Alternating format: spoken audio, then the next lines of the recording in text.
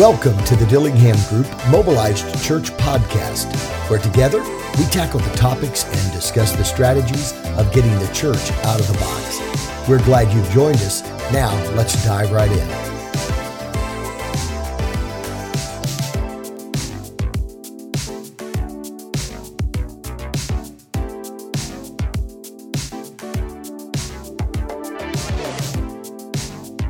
Hello, everybody, and welcome to the Mobilized Church Podcast. This is Chris Dillingham alongside my big brother, Ken Dillingham Jr. the third. Good morning, Ken. How are we doing today on this? I don't know what it's like in Dayton, but kind of rainy and just, thankfully it's not snow. It could be worse. Yeah, my wife told me today that it's supposed to be 50 today, and I'm like, 50? Then why are my fingertips numb? Like, they're not numb. They're like, I don't know, maybe 70% movement, slower. I don't know what the deal. It's cold. It's cold, man. And so I was thinking about, so right before we went, we did the 3-2-1 live deal here. Yeah. We were bringing up our WTDG chief meteorologist. That's right. From Winstock University, Ken Bastarkey. That's it.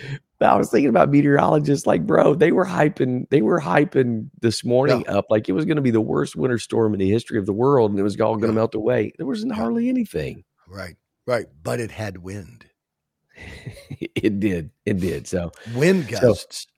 So speaking of it could be worse. I don't know if it could be worse. Oh no. than the Michigan Wolverines winning the national championship, bro. I mean, the only thing that could have been worse would have been if Michigan and Ohio State played in the national championship game and one of them won. Because again, I'm an Illini fan. We're perfectly happy with mediocre. If we go 8-5, we're cool with it. Yeah. So second place in the national championship. Best finish ever. Let's celebrate. Yeah. We're going to have a party too, right? We'd a party, absolutely. Yeah. But do you realize how miserable my life is going to be putting up with all these Michigan fans around here? It is going to be absolutely unbearable. I think the only reason that we would give them grace, it would be potentially, that this is the after the last decade and a half of stinking up the place and getting dominated in the Big Ten and just knocked out every year. Oh, I set that one up on the tee for you, didn't I? Yeah, I'm just saying we need to give them grace and just say, you know what, let's let them revel in their moment. Yeah, absolutely. Yeah, so it's been a long time coming. Hey, hats off to them. It was a great game last night. Their defense is phenomenal. I mean, they beat the absolute snot out of Penix. I mean, he felt like, honest to goodness, I think he felt like he had run head on into a buzzsaw.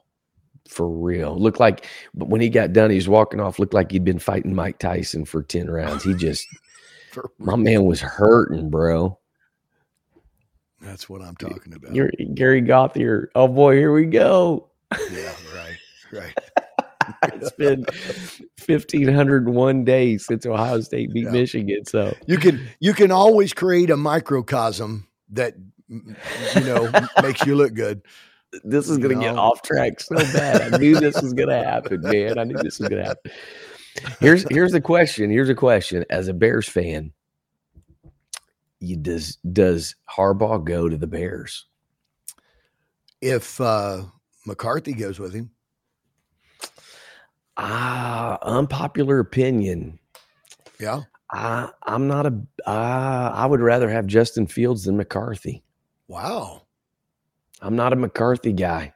Fields has not been so great this year, though, has he? Look at CJ Stroud. CJ Stroud goes first year, boom. But here's the deal. Okay, so number one, they've changed quarterback, or they've changed offensive coordinators every year he's been there. Number two, his offensive coordinator is horrendous. There was a breakdown I saw this week of why is Justin Fields, the title of the video was, why is Justin Fields holding the ball so long? And it was, bro, absolutely the scheme that they're running, the routes that they're running over and over again. It showed these routes. There's nobody open, and they've got good receivers. So it's a scheme thing. I think he's just in the wrong system. He needs a new offensive coordinator. I think McCarthy is the beneficiary. I think he's good. I think he's a good quarterback, but I think he's the beneficiary of when you can absolutely run the ball down somebody's throat like they did last night. I mean, it changes the whole ball game, you know? Well, and then, I mean, everybody always says the run opens up the pass. The pass doesn't open up the run. It's like, for example, like in basketball, proving that we can just bounce back and forth with sports. We need a sports show, bro. Let's do a sports show and then monetize that. I don't want to monetize the missional thing. Yeah. Let's do that. But bouncing into basketball. All right. So shooting threes doesn't open the inside up. Right. But hitting it, driving it to the inside, taking it to the hole, and then they suck in, and then boom, you're kicking it out. Now you're open. Kicking out in threes. And so that's why the run opens up the pass. And so, that's a good point. That's a good observation. Yeah. I think he's got skills though. Yeah. I was at the Michigan-Illinois football game last year when Illinois got robbed in the final minute of that game. Totally robbed. But here's the deal. Tommy DeVito totally and completely outplayed McCarthy. Horrible conditions, windy, whatever. Like, we're right on the field. McCarthy had some terrible passes. He had guys wide open and was missing throws. And, it's hard. One of the things I heard is it's really hard to evaluate some of these guys that are on like Michigan and Alabama and Ohio State and whatever. It is so true. Because they have so much talent and the windows are so wide open. How does Ben Roethlisberger come from Miami University? How does Romo come from Eastern Illinois? How does you know what I'm saying? Like, where do these guys come from? Like, they're like, I've never even heard of half these guys, and it's like, because you know why?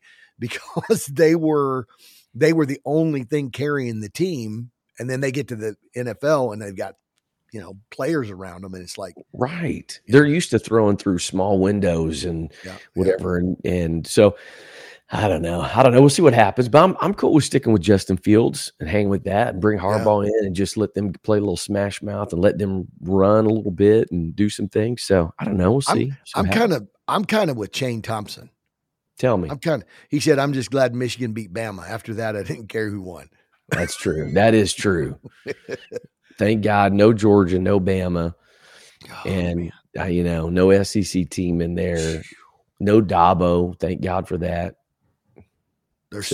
And hey, did you see? So real quick, again, we've been giving props, so we're waiting kind of for the support of the program here. But did you see Nate Rios's pictures with Harbaugh? No.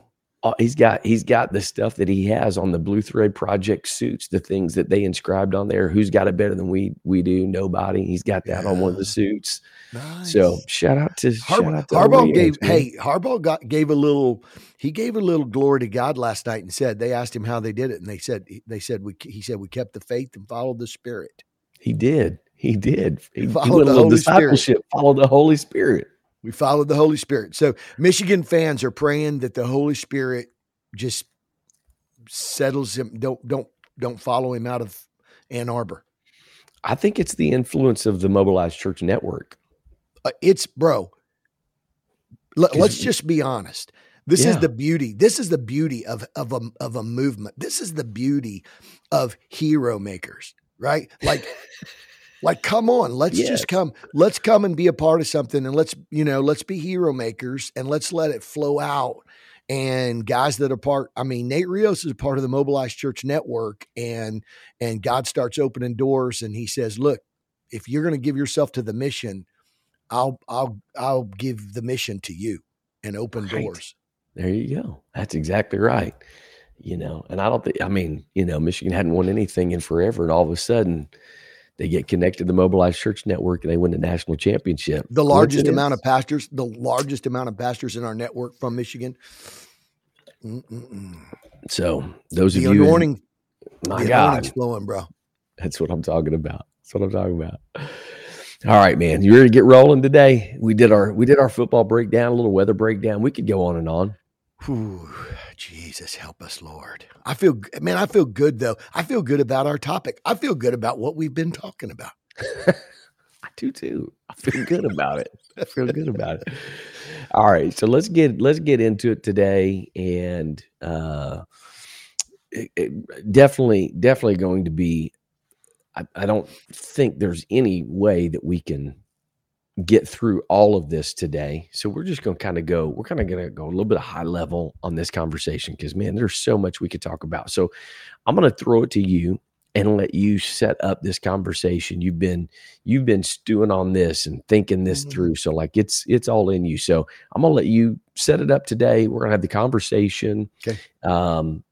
We want feedback. We want to talk about virtues, morality, and kingdom courage. So set that up for us today, Ken, and we'll start the conversation. All right. Well, we are. So I was actually praying this morning. I was praying about the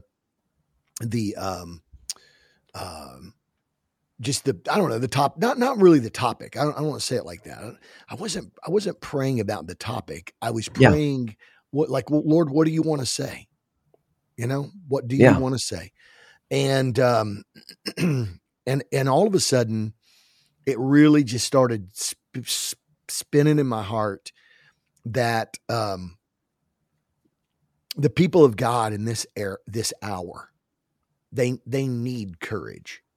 Like the people of God need to be courageous in the day in which we live. So I just started doing a little, biblical search on courage. And then I just, I don't know. I don't know if I just Googled the, famous quotes on courage, or I'm not sure. Anyway, I came across this quote right here. Okay. And it's a quote by C.S. Lewis. And C.S. Lewis once said, courage is not simply one of the virtues, right? So loyalty, honesty, integrity, etc. Courage isn't one of the virtues, but the form of every virtue at the testing point. And what he meant by that was courage is not merely one of many virtues, but rather the defining characteristic that shapes and embodies each virtue when it's put to the test. In other words, courage is the pitcher that loyalty is poured out from. Courage is the pitcher that honesty is poured out from. Okay. Because courage entails taking, bold action. Like, so what we say, what is courage, or what does it mean to be courageous? And it doesn't mean, courage doesn't mean that you don't have fear. John Wayne one time said, courage is not the absence of fear. It's saddling your horse in the face of it. Nice. Yeah. So courage is bold action that we take. It's taking action despite fear, despite uncertainty, despite adversity. And essentially it is a virtue that enables individuals to confront their challenges. It gives people the ability to push beyond their comfort zones. It's the boldness. It's the catalyst to stand up for what they believe in. Right. So without courage, all the other virtues may lack the strength and conviction needed to manifest into actions. You may say, I'm a very loyal person, until it's going to cost you something to be loyal. Right. You could say, well, I'm a person of character, until you're going to have to make an honest decision. And, I think of these people that are, that appear at Congress for these congressional hearings. Right. I think of like, for example, I heard a deal recently, and this is going to sound, man, we don't go political, but I heard, Mayorkas, and they were asking, Mayorkas, they were asking him, who's the head of Homeland Security? Is that right? Yeah. And he says, so they're asking him, So of the 1.3 million people, I just heard this clip of the 1.3 million people that have streamed through the border and have been apprehended. So 1.3 million people have been apprehended illegally in the United States. How many of them have been sent back? How many of them have been redistributed to other parts of the country? So they're asking this question. And he says, I don't know the answer to that. And the person basically just comes unglued. You are the head of the department. I mean, if there's anything you should have an answer to, it should be that. Right. That's your job, dude. And so he says, okay, let me ask you this. Would you say that the border is shut off? Is the border closed? Is the border secure? And he said, yes, sir. I would say that the border is secure. And they're like, how would you know that? How are you going to even say that? Right. But here's the deal. I'm telling you, you can't tell me, bro. You can't tell me that that Mayorkas doesn't know those answers. You can't tell me that in his true heart, he's probably like, dude, they probably go to a private room later and go, God have mercy. We all know that they're streaming through left and right. We don't know who's coming through. We don't know if they're terrorists. We don't know. They're just streaming but here's the deal. He knows. You get up there and say, dude, I'm just going to be honest. The border is like a broken dam. And we don't know who's coming through. Our border agents they're battling it. They're overworked. We honestly don't really know who's in this country right now. Yeah. Bro, that dude would be out of a job before the lights are turned off that day. Sure. So I guess what I'm saying is that integrity, you could say till the cows come home that you're a person of integrity. Yeah. But it's courage that causes integrity to be activated in the face of it's going to cost you something. Man, that's so good. That's so good. And that's, we see so many times, like in the story of Joshua, where the Lord constantly speaks into Joshua's life and says, be of good courage. Because you can have faith. You can believe something. Right. And like you said, I love how you situated that. Like you can have faith, you can have integrity, you can have character, all these kinds of things until you're confronted with something that really challenges that. Right. And then it's courage that allows that to come to the forefront. So it's easy to say, well, it's, kind of bring it into the modern context. We can say, well, I have faith in God. Well, okay. Well, what about when you have to stand for something that is going to put you in, like you're talking about that position with Mayorkas? What if you have to stand for something that if I take this position, it could cost me my job, or it could cost me relationships, or it could cost me this. So it's not just enough to have those other virtues. Yeah. It's not just enough to be a loyal person. Can you be loyal when it's put to the test? Yeah. I've had some situations with some people in my life that I love that, I've basically told them that I'm going to be your brother, your friend, regardless of what you do to me. Now, because there have been some things that have kind of put that, I can say that, I can tell you that. Yeah. Right. But what about when something seemingly goes totally contradictory to me and it goes against me or whatever? It's the courage that's able to say, you know what? It's not about me. I can move on. I can do this. So I think this is an important conversation, Ken, especially in the hour that we're living in. Yep. Dude, the hour that we're living in, where no longer is it, it's so when having a thought or saying certain things are considered to be violence. Yeah. Yeah. And holding a certain belief, holding a certain position, some moral things, like all of that, holding some positions like that, all of a sudden you get labeled as, a hate monger, a racist or whatever, like whatever the label is. Nobody wants to be labeled that. Nobody wants to be labeled a hate monger. And I think this is one of the biggest challenges for Christianity in the modern era that we're living in, is how do you have this courage to stand up for the values of the kingdom, what you believe God is for, in the face of feeling like if you hold this position, you know, you are going to be labeled something. People are going to, they're going to not just going to be like, well, I don't believe that, whatever. You go do your, right. Remember, it used to be, the saying was kind of like, you live your life, you do whatever. But bro, it's totally changed now. No. It's a totally different deal now, to where it's not enough to just say, you live your life, you do what you want to do. Yeah, you do your thing, I'll do mine, and we'll just leave it at that. Now it is, if you don't do what I think you should do, then it's my job to silence you. It's my job to shut you down.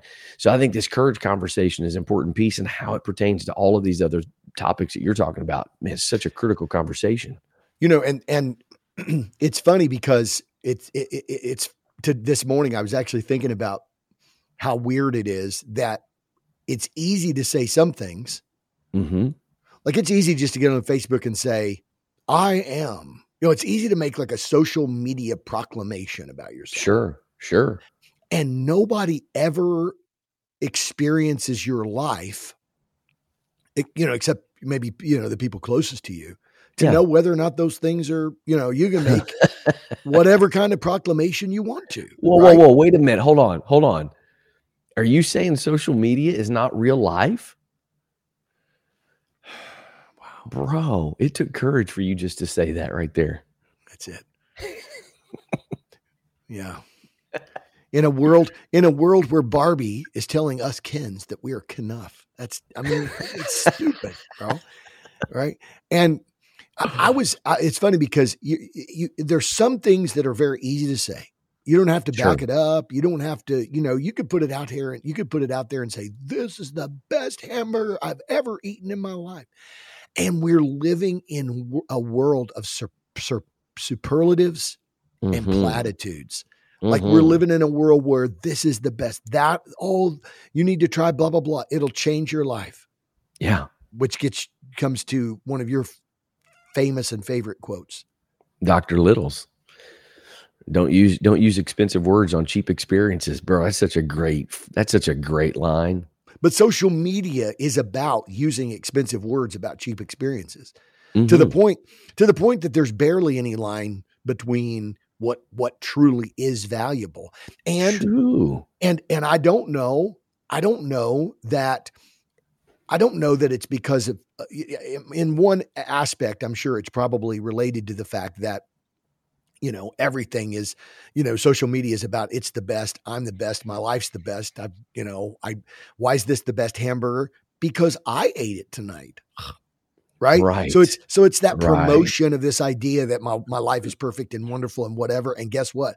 I just ate the best. I found this little British, a restaurant, sort of a British pub type restaurant. They have the best fish and chips I've ever eaten in my life, better than we ate in Belfast. That kind of thing, that kind of thing. Right. Wow, man, it must be wonderful to be you, that you find the best fish and chips, the best hamburger, and the best experiences, and the best Christmas tree light pro show that you ever saw. And whatever. I think on the other aspect or other end of the spectrum, I think there's a little bit to be said about the fact that I wonder if people really do know what's valuable. Like, shooey. If nothing's valuable, then everything's valuable. Exactly. And if there's nothing to determine what matters, and there's nothing that determines what's valuable, then guess what's valuable? What's valuable to you? What you experience, which is what they say, by the way, Gen Z, they say and I hate, I mean, I didn't make up the stereotypes. I mean, they created the generational stereotypes. And I'm not the ones that are doing the research and making these observations, but there are many observations out there in research that says Gen Z is a world that their value system is built on their experience. 100%. If they experienced it, it's true. If it was awesome, then it's awesome. And so however it made them feel is what they're willing to pay for it, and what they're willing to pay for it gives it its value. And so their value comes from their experiences. Yeah. 100%. You see that chain of, right? Yeah. So if you live in a world where the most important thing are the things that make you feel good about yourself, about life, whatever, then if your values are, if what you value is what makes you feel good, then the things that make you feel best are the things that you're be willing to give yourself to, your time, effort, energy, and even your money. Right. And so those become your values. Sure. And so yeah, I think. And one thing I'll just throw in real quick, Ken, you're talking about there, one thing real quick, like you're talking about like my experiences and whatever. The other thing that produces is in order to kind of like stand out, which is again a value, right? My experience, my opinion, in order to stand out, it almost creates this need to be like on the flip side of it, to be countercultural. There you go. And it's not a position, it's not from a place of like trying to bring it back to balance. Again, it's going back to what's value. So everybody's saying, this restaurant is the best in the world. Well, I'm going to come out and say, this restaurant stinks. This is terrible. I hate this restaurant. It's horrible. Right. So it's from a place of being countercultural, just kind of for the shock, for the awe. We see this a lot on like the reels that you'll see on Instagram or whatever, kind of the unpopular opinion. And and every once in a while I'll do that on Facebook or social media. I'll put unpopular opinion. Ranch people need to calm down, like that kind of stuff, just to get her. And it's amazing, bro. I can put something that is like kingdom values, like, for eternally important. Eternally important things, and not get the engagement. And I'll put something like that and I'll have 150 comments. So it's that, and obviously I understand it's light and whatever. I get that. But what I'm saying is like people understand. So what's the value? Engagement, my engagement, people connecting with me, all that kind of stuff. So I'm going to do something countercultural. Right. I've mentioned about like Colby Covington on UFC, who is like one of these big loudmouth guys and whatever, but basically has admitted and said, this is a character that I created because I have to stand out. I have to be different. And so it's not from a place of courage. It's a place from self-gratification, self-fulfillment. So the flip side of what you're saying is right. You got both ends of the spectrum, which is ultimately what I experience that makes me feel better about myself. And that, which goes right along with what Jay Jones just commented and said, if we derive our value from our opinion of others, from the opinion of others, we may be tempted to acquiesce to the pressure of the world and stay silent about righteousness. In other words, I think that's a great point, because if what others say about us is what makes us feel good about ourselves, what causes us to have our identity, what causes us to have our sense of who we are, then we're going to shut our mouth if what we say doesn't result in people coming along and validating us. And so he said, but when our reputation is rooted in our identity in Christ, we have no self to protect us. So good. We can become courageous because of the one who gives us value. And I think that's the thing. That's it right there. That's the heartbeat. We die. The Bible says, if any man come after me, he must deny himself. This isn't Jesus. This is so crazy. We don't understand sometimes, like when we're at kindergarten level of theology, we look at those things and we go, boy, that's so hard, man. Self-denial. He must deny himself. And then I don't know that I want to deny myself. And I don't know if I want to, but then all of a sudden you get down the road, and this is crazy because Jesus says, look, this is the access point. Mm-hmm. It's like him saying, except you eat my flesh and drink my blood. It's like, Jesus, you went full warp speed on them, and what's so crazy is that when we get to this point where we say, you know what, but if I live a self-abandoned life, I'm free now from all of what we've just been talking about. Sure. If I am who I am in Christ, I have denied myself. Paul says it's no longer me, but Christ living in me. And so basically the idea is people are like, the old saying, it's, it's impossible to kill a dead man. And so, so I think that that's a piece of being courageous. A piece of being courageous is to say, is to say, no matter what it costs me, right? I'm going to do, whether it's the popular decision or unpopular decision or whatever, it's based on a value system that comes to me from beyond me. Yeah. So good. And I think the sweet spot, so kind of pulling these two comments together, they're back to back. Gary Gauthier with the comment, it's popular to be a hater. The sarcasm, cynicism of the world creeps in so easily. You have to be intentional to rid it from your spirit. Take courage to go counterculture. So I think the sweet spot of courage is my position is not derived, as Jay says, it's not derived from anything else other than the value system of the kingdom. So good. Right? That's it. I'm not looking to try to blend in so that I like to have the courage, even if it is a position that is going against the grain of what is popular and conventional wisdom right now, like in the world, like being willing to stand there. But then the flip side of that is the sweet spot of saying, I'm also not going to use this as a platform to just go countercultural and just, start filleting everybody and proving my point, really being a defender and just hammering like crazy to prove how strong I am in this position, right? It takes courage to be able to, Ken, to be able to look somebody who held the fate of Jesus in his hands. Yeah. And Jesus uttered not a word. Right. That takes courage. Where did that courage come from? Courage. It takes courage to say, not my will, but thy will be done. Sure. That's the courageous. I mean, that's where it happened, right? Yeah, that's where it happened.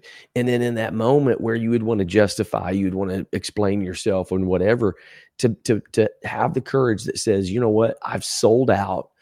I'm committed to the purpose and the plan, and I'm willing to receive whatever comes as a result of that. Yeah. And it takes courage to not respond. It takes courage to say, you are the one who said that I am the king. You're the one, right? What is truth? Like all of those kinds of things. Like it took courage for Jesus to do that in the moment. And I love what you said. It ultimately all goes back down to the garden. It all comes back to that place where Jesus said, not my will. I'll drink the cup. I'll do whatever you ask me to do, which is the essence of discipleship. Courage. The root of courage comes from a commitment to discipleship and kingdom values. That's so good, man. That's it. I mean, it's self-denial. It's funny because someone once told me a principle is something that works in every direction. Right? Interesting. A principle is something that works in every direction. So there's a principle, and it was kind of like an axiom. Something that is an axiom is something that always works. What's interesting is, to me, what always works. So looking at, the comment that Jay made, if we derive our value from opinion of others, we may be tempted to acquiesce in the pressure. So in other words, we don't be courageous because I need them. Yeah. I need them to, I need them to give me my identity. I need them to help me, be what I want to be and accomplish what I want to accomplish. And, I don't want to be seen as an outsider or not cool but then, like Gary says, it's popular sometimes to be a hater, which is, sort of, I'm outside the loop and, and so I'm more authentic because I'm not, I'm outside the loop. And so I'm, so I don't care. I don't care what, I don't care what they think. I don't care what they say. But the reality is, what's funny is that both of those positions are rooted in I-ness.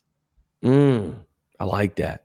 So to me, the way it works in every direction is that whether you find yourself as a person who's acquiescing to your and to others at the expense of your virtues and your morals and what you truly, you're like, man, I actually, and by the way, this is something that could go into an amazing conversation about in a believing only culture, okay, where the most important things are what we believe, that we can literally have a culture where you may not be behaving how you believe, but if the most important thing is, well, I might not be doing it, but I believe it. And so there's this cognitive dissonance that begins to arise in people's life between how they believe and how they behave. I think a lot of this has to do with ultimately, I has to get on the altar. Sure. I have to get on the altar. I have to die out to self, because as long as I become the litmus test, how does it make me feel? How does it make? So why am I a hater? Because I feel like an outsider, and so I'm going to take this position of being the antitype. I'm going to take the position of being the countercultural one. Right. So as long as it's still being defined in and around me, who am I? How does it make me feel? Whatever. That is the fruit that helps us go to the root to know that self hasn't yet died. Man, that's so good.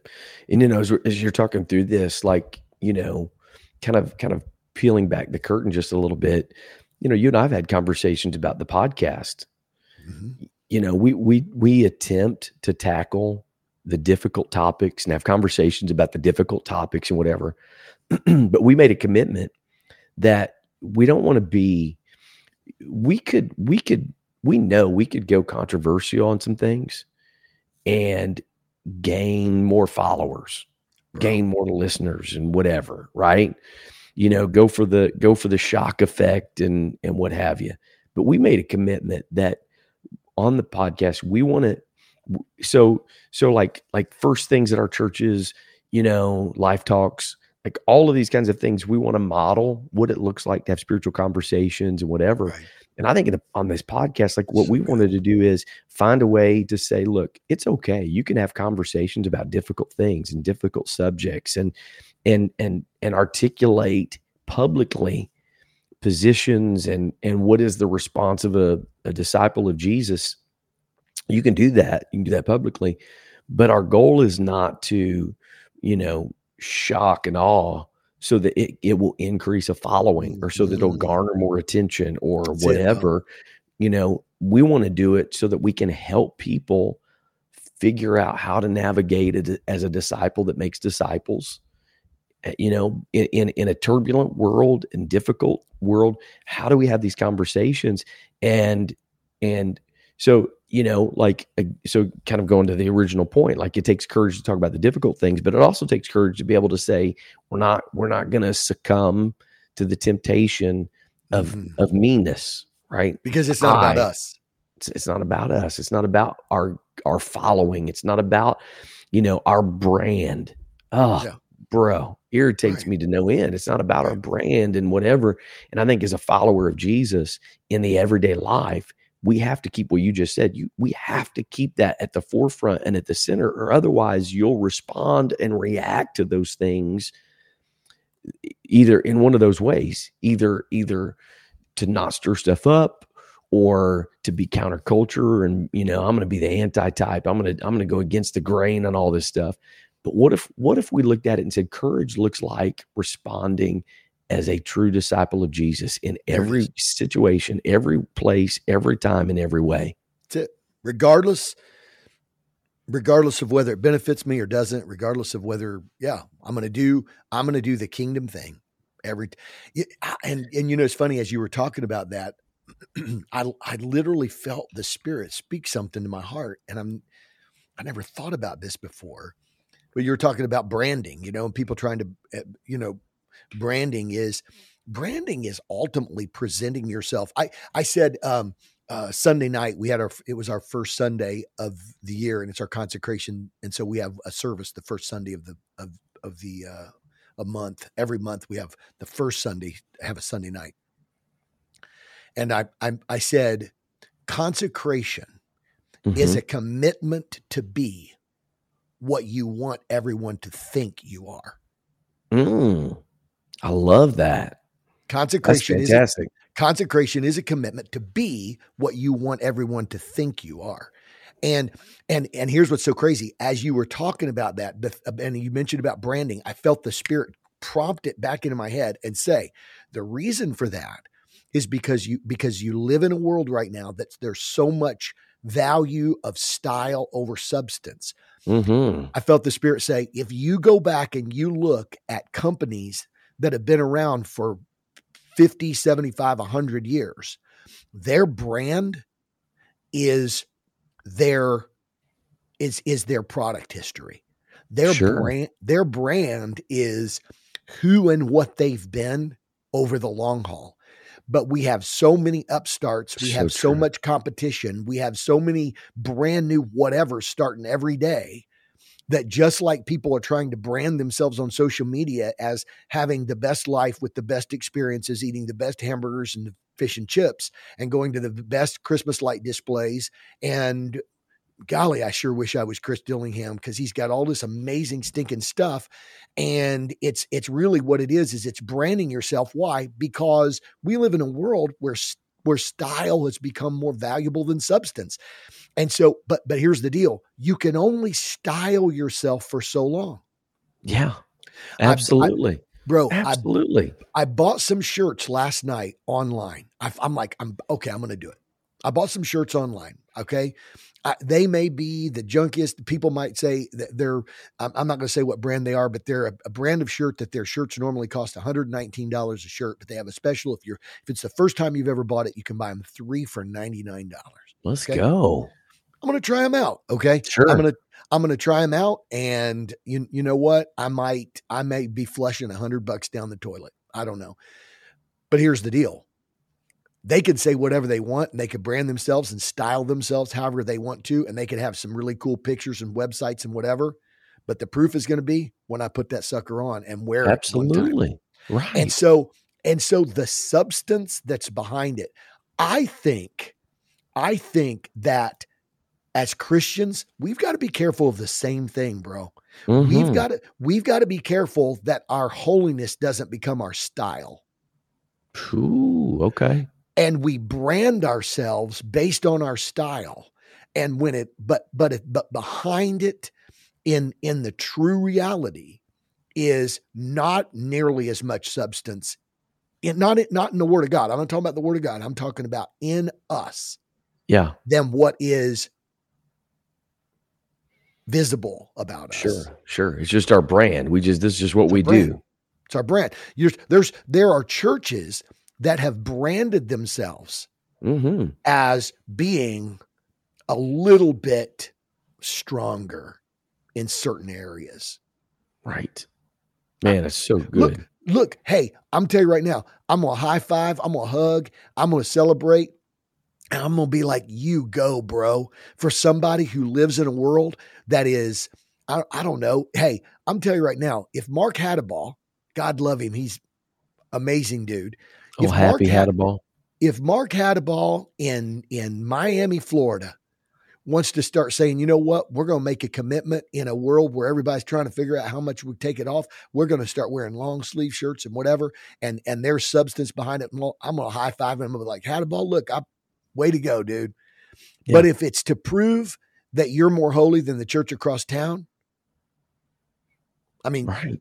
We just got to have courage to say these kinds of things publicly on a podcast. And he's not doing that. We're just using him as an example, just as a No, I'm saying he's in Miami. I just used him as an example of somebody who's in Miami where, the common outfit, I don't make myself privy to these kinds of things, but I can assume that in Miami, there's probably places in Miami that a bikini is the probably normal, a pair of, surf trunks, maybe the normative decorum. Right. I'm just using him as an example because he pastors in Miami. Yeah, exactly. It's so true. At some point, what's really, behind the veil is gonna be brought out. It's gonna be made. And I think we've seen this. I think we've seen, there are times when people have branded themselves personally a certain way. But once you start really kind of digging in, and here's the other thing too, Ken, Life has a way of bringing pressure. Life has a way of bringing stress that reveals what's really true, what's really there. And I could give some examples, regarding pressure burst pipes, right? Yeah, absolutely. 100%. And so this is like going back to the root of all of this is, at the end of the day, it comes down to that personal discipleship. Why are you taking this position? And it has to be birthed out of that place that I want to live out the value system of the kingdom, right? Shadrach, Meshach, and Abednego didn't bow to the image, not because they wanted to brand themselves as countercultural or whatever.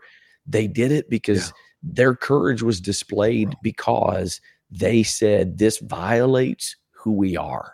Bro, if they would have been Babylon influencers, they would have said to each other, guys, come on, let's take a blood covenant on this. We're going to go down in history as three of the most courageous dudes ever. Let's do this thing. That wasn't even behind. They were basically saying, we're not going to do it. We honor God. So they did what they were. That's who they were, right? Yeah, absolutely. And there's no way. The truth is, there's no way, Ken, if you're just branding or whatever, there's no way that you can take that position and be willing to say, here's the deal. Whether it's out of the fire or through the fire, you're not in control. We're in God's hands. We're gonna do what He's called us to do. You've got to have that. I will say this. So my mind kind of went there because Jay Jones, again, great comment, talked about we need trusted friends. Quote it, bro. This is so good, man, guys. To help us see when we're living out of self instead of from the vine. Self is deceiving. If we're not deeply abiding in Jesus, we'll act out of self-preservation and think we're doing it for Him. There it is, man. I've been hammering. I mentioned talking to the team from Justin Channel's church last night. And I made the comment, in spiritual formation, discipleship formation in our lives, we need three things. We need the influence of the Word, the influence of the Spirit of God, and we need a partner. And I think we've missed that third piece. We all can. Everyone needs amen. A brother, bro. We can all shout amen on the power of the Word of God. We believe in the power of the Word. We know the power of the Holy Ghost, what God could do in our lives. But we've become so independent in just about everything that we do. And Jay is so spot on, bro. I can convince myself that I'm right of just about anything. And I need people in my life that can see things, like just a real practical example. If I go to the golf course, I have a certain swing that feels comfortable to me. And, I might get frustrated with some of the shots, whatever, but it feels comfortable to me. I've developed a swing because of certain habits or an injury. I had a shoulder injury, so it kind of changed my swing a little bit and all that. And then you have somebody like you that will come along and be like, well, the reason you're hitting the ball like this is because of this in your swing. I can't see it. I can't see it for myself. I need somebody. This is why Tiger Woods needs a coach. This is why people that are at the highest level have people that are helping them to grow and to get better, because we have a really difficult time of truly seeing ourselves in a true picture. And it takes courage to be able to let somebody look at us and speak into our lives and challenge us in places. We need that if we're really going to grow. Man, see, that's the thing where no, you're right. And that's the thing, that's why they do video too, right? Because, one of the statements in golf, especially I like golf, golly, man, it's the weirdest deal. The statement that a lot of golf coaches make is, look, you're just going to have to come to the realization that feel is not real. They're like, look, I need you to do this. And you're like, I am doing that. And they're like, no, you're not. And they'll put the club in that position, or they'll try to get your body there. Or like you're not making a full turn. And you're like, I made a full, I turned. And then you look at the video, it's like, dude, like those pros, their shoulders are 90 degrees to their shot line. Mm-hmm. And you're like 45 degrees. And it felt like, and so some of that could be, what's the word? Like limberness. What's the word? Flexibility. Yeah. Flexibility, right? Some of that could be flexibility. Some of that could be, but at the end of the day, bottom line is feel is not real.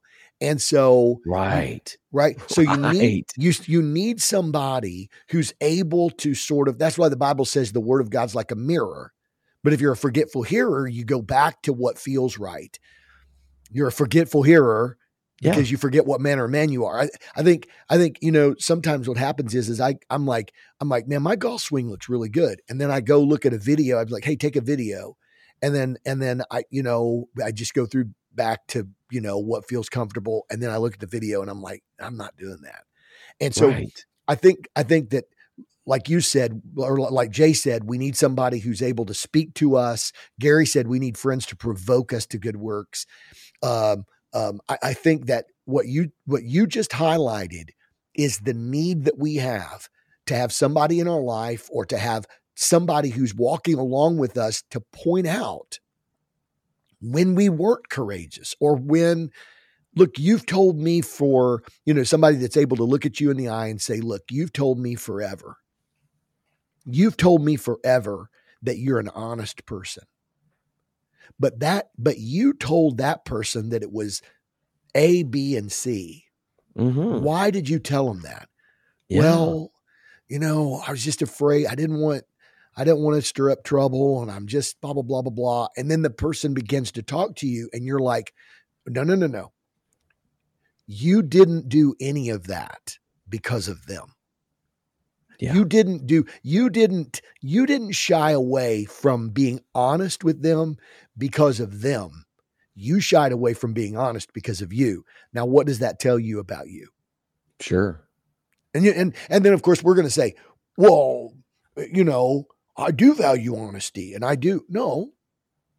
What it tells you is that there's still some you that's not on the cross and crucified with Christ. There's still some you that when it's crunch time, and it might cost you a little something, it's easier for you to do what is easy for you than for you to do what you know is right. Man, so good. That's so good. We need that, bro. We need people in our lives that will help us and are not afraid to have, again, how many people do we talk to that will say, man, I hate confrontation. I hate confrontation, right? Over and over again. Oh man, I hate confrontation. And I think it's because we view confrontation adversarially. Very true. But what if we started looking at it and said, I need people in my life that I've built a trusted relationship with, that when they confront things in my life, how we do it is important. They're not doing it from a confrontational standpoint. Right. They're confronting things. But what if we have people in our lives that we trust them, that they can confront us in a way? Yeah, it's going to tick you off. It's going to make you mad, but you also know it's going to make you better. They're trying to make you grow. They're trying to help, right? This is one of the things, like you said, everybody needs a brother. We can talk more about that later. But, one of the beauties, I think, of our relationship is we're able to have those difficult conversations with each other about things. Very true. And never feel like it's a personal attack or you're, whatever. Like, I always know that if you're challenging me on something in my life, it's always to make me better. It's always to make me grow. And I feel for people, bro. I do. I feel it right now. Like, I feel for people that don't have that. They don't have people in their lives, and they struggle. They struggle with confrontation. They struggle with people because they don't have anybody that will look them in the eye and say, there's this song. I hate to say this, but it's me. I'm the problem. It's me. Nobody will look them in the eye and say, you need to deal with this. Not from, I want to beat you up and knock you down, but right. I want to help you grow. Bro, man, that's so deep, and it's so, I appreciate your passion in that, because we do have a tendency to have a culture that's pretty independent. Oh man, so independent. I think, Michael Hanks makes the statement. Let me rephrase. He's talking about authenticity. He says, if my baseline of authenticity is rooted in him, his word, and his spirit, then that is what makes courage my normal response. And I think Stephen Hill, man, what a great statement. He says, when you isolate yourself to the sound of your voice only, you become nothing but an empty echo in the atmosphere of self-justification. Ooh, that's a mouthful right there. That sound like I know Stephen Hill. Back in the day, I would have wondered if he took that from a Rod Parsley sermon. He says, when he's going to be like Ken Dillingham. That is so awesome. Can't you just compliment me? Stephen Hill, you are amazing. I am complimenting you. That's awesome. And that does come from him because he's brilliant that way. But when you isolate yourself to the sound of your voice only, you become nothing but an empty echo in the atmosphere of self-justification. In other words, you'll always find a reason. Self always finds a reason. Like, well, I did it because. 100%. When he says, when you allow others, this is powerful. When you allow others to speak into your world, you create the atmosphere. Man, listen to this. You create the atmosphere of sound judgment. That's so good, which leads to correct direction, right? So man. You create an atmosphere of sound judgment, which leads to correct direction.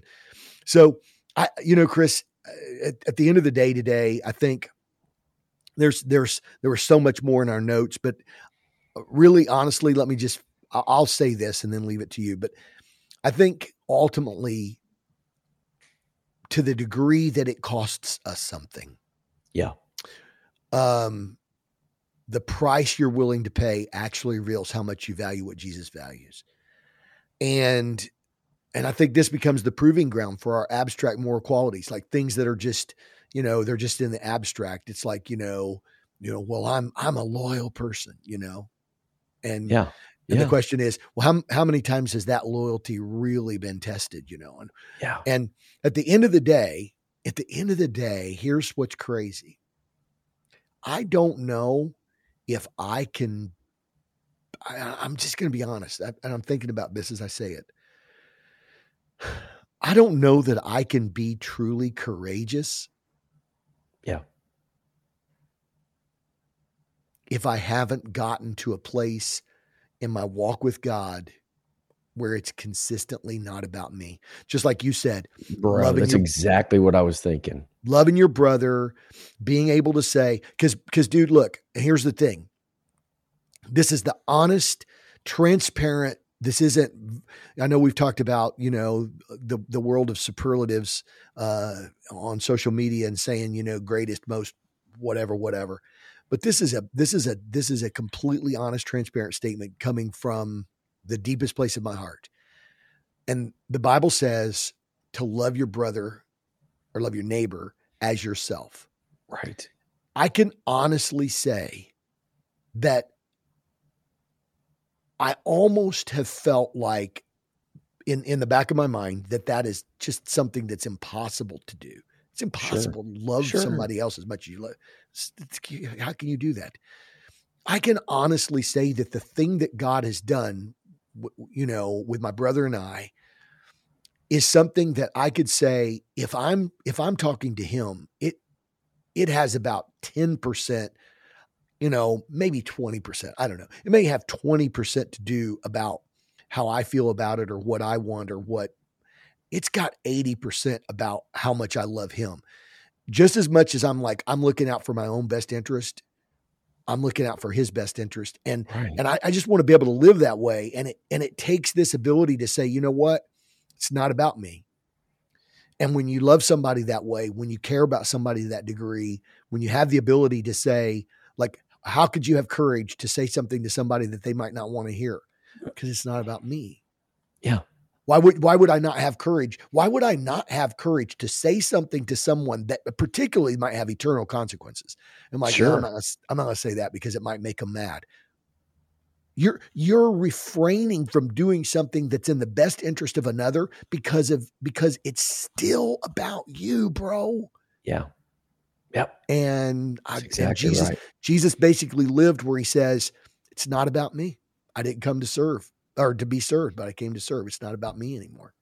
That's exactly right. And when you have that dynamic, it opens up, like you said, it's hard to, like, how can I love my neighbors myself? But when you all of a sudden you experience that, now all of a sudden it makes it feasible. I can now reach that.